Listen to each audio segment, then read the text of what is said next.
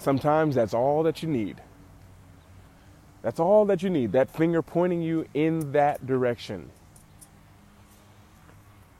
What is going on? Welcome back to the podcast. It feels good to have like 2 in a row. Like, I've been very sporadic with the podcast, and it feels great to be back. I keep saying that a lot, but it really, truly does every time. Whether I'm gone for a day, a week, a month, 6 months, it feels great coming back here to speak to you. So if you listen to the last episode, you realize that we're meant to teach what we're here to learn, and we're here to learn what we're meant to teach. And one of the examples I gave was this past, or it was actually a few days ago, that I got a flat tire on my motorcycle in the middle of nowhere. And to paint the picture a little bit, there's little roads here in Mexico that go through the mountains, literally roads cut through the mountains. They go up the mountain, they go down the mountain, they go around the mountain, they go in the mountain. And not only that, but when you get through some of these mountains, phone service is non-existent. A curb to pull over on when you break down or you need to take a break, they don't exist. What does exist is a lot of animals, a lot of cows, a lot of donkeys, lots of things like that. And I was broke down in the middle of everywhere, coming around a curve, around 30 miles an hour, back tire, flat on a motorcycle, which is a very dangerous thing to happen, by the way. Requires a lot of skill to come out of that without eating a little bit of ground. But we were fine. And I was with Mayela at the time, my fiance, and, we were okay. But one thing, when it happens, is like, okay, we stopped, we're safe, now what? There's no phone service. Yes, you can wave down a bus and cars that will take you to the cities, but motorcycle's not going to fit in that. And as we're trying to decide at this point in time, because one of the things that are really important in our day-to-day is understanding that there is forks. Everything is a fork in the road. Everything is a fork. And those forks in the road are always 2 sides, either yes or no, left or right, stop or go. And the only thing that really mattered after the tire went flat was which way are we going to go back? We're going to go back to where we know there's help, which is about 10 to 15 kilometers away, or are we going to go forward where we don't really know what's there? Well, we kind of know what's there, but we don't know exactly how far away it is or how many hills there are. And we start to walk. We said, let's go downhill. Let's just go down this way. We know if we go back the other way, there is mechanics, there's people there that can help. So we go back. And there's a little house, like there's one house in the middle of nowhere with a lady in there. And we pull over, and I'm pushing the motorcycle. Thank goodness it was just the tire, not the motor, because then you got to actually really push the thing. And we're going.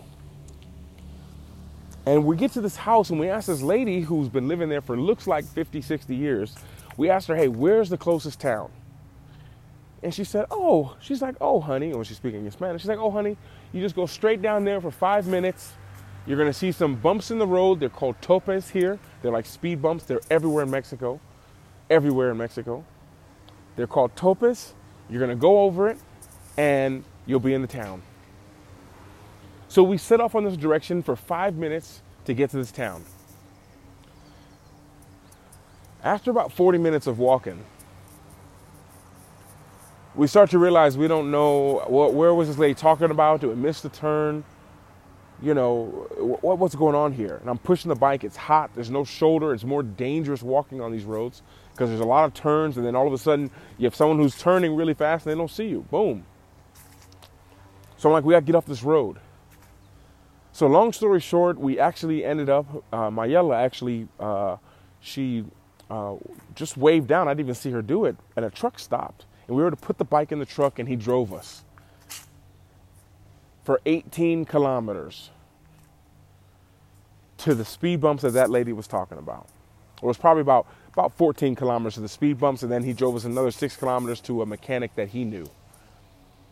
And we're getting the tire repaired, they're patching it up, and everything's okay. And, we're still in shock a little bit because this has never happened, and we've done trips before. It's a brand new motorcycle.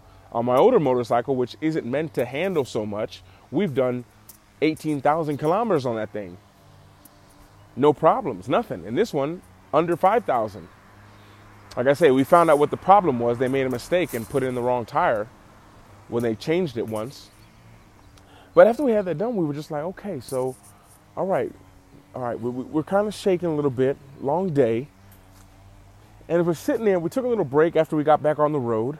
And we looked at each other, and I was just like, you know what? That lady, because we were just like, we can't believe that lady said 5 minutes. We were shocked about that. That lady told us 5 minutes. That would have been a 3-hour walk, at least. Maybe 2.5, maybe 2 hours if you're jogging without pushing a motorcycle. And then something came to my mind, and I was like, that lady was vital to our ability to complete the mission.